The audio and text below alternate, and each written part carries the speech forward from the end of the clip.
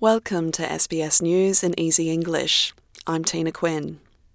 The head of the United Nations climate talks says there is still a lot of progress to be made towards capping the global temperature rise at 1.5 degrees Celsius. COP26's Alok Sharma says that summit officials will shortly publish the first draft with commitments from more than 190 countries. Mr. Sharma says the world needs confidence that the promises made at the event will be honoured. We are making progress at COP26, but we still have a mountain to climb over the next few days. And what has been collectively committed to goes some way, but certainly not all the way, to keeping 1.5 within reach. Sydney fugitive Mustafa Balak has been located and arrested after more than 2 weeks on the run. The 33-year-old was found early on Wednesday after a tip-off about a truck travelling from New South Wales to Queensland. He has been charged with drug offences related to the shipment of cocaine into Australia with a street value of $270 million. Assistant Commissioner Stuart Smith says it has been one of the largest ever fugitive hunts, with 4 states involved. So last night at 1 a.m, an individual was removed from inside a vehicle, inside a container on the back of a truck on the Queensland-New South Wales border. Balak is due to face court later today.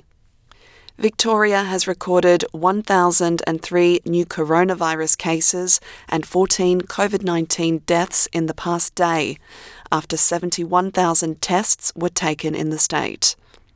The Health Department says there are more than 15,000 active infections and almost 500 patients in hospital.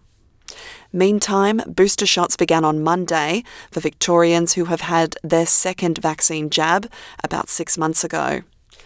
New South Wales is reporting 216 new coronavirus cases and 3 deaths in the past day after almost 100,000 tests were conducted.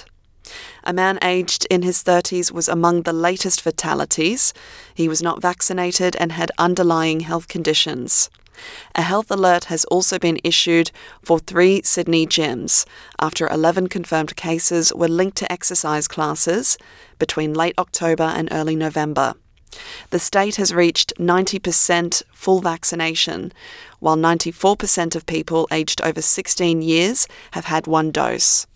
The Chief of Australia's coronavirus vaccine rollout says Aboriginal and Torres Strait Islander communities are lagging behind in vaccines, calling this population a priority for the nation.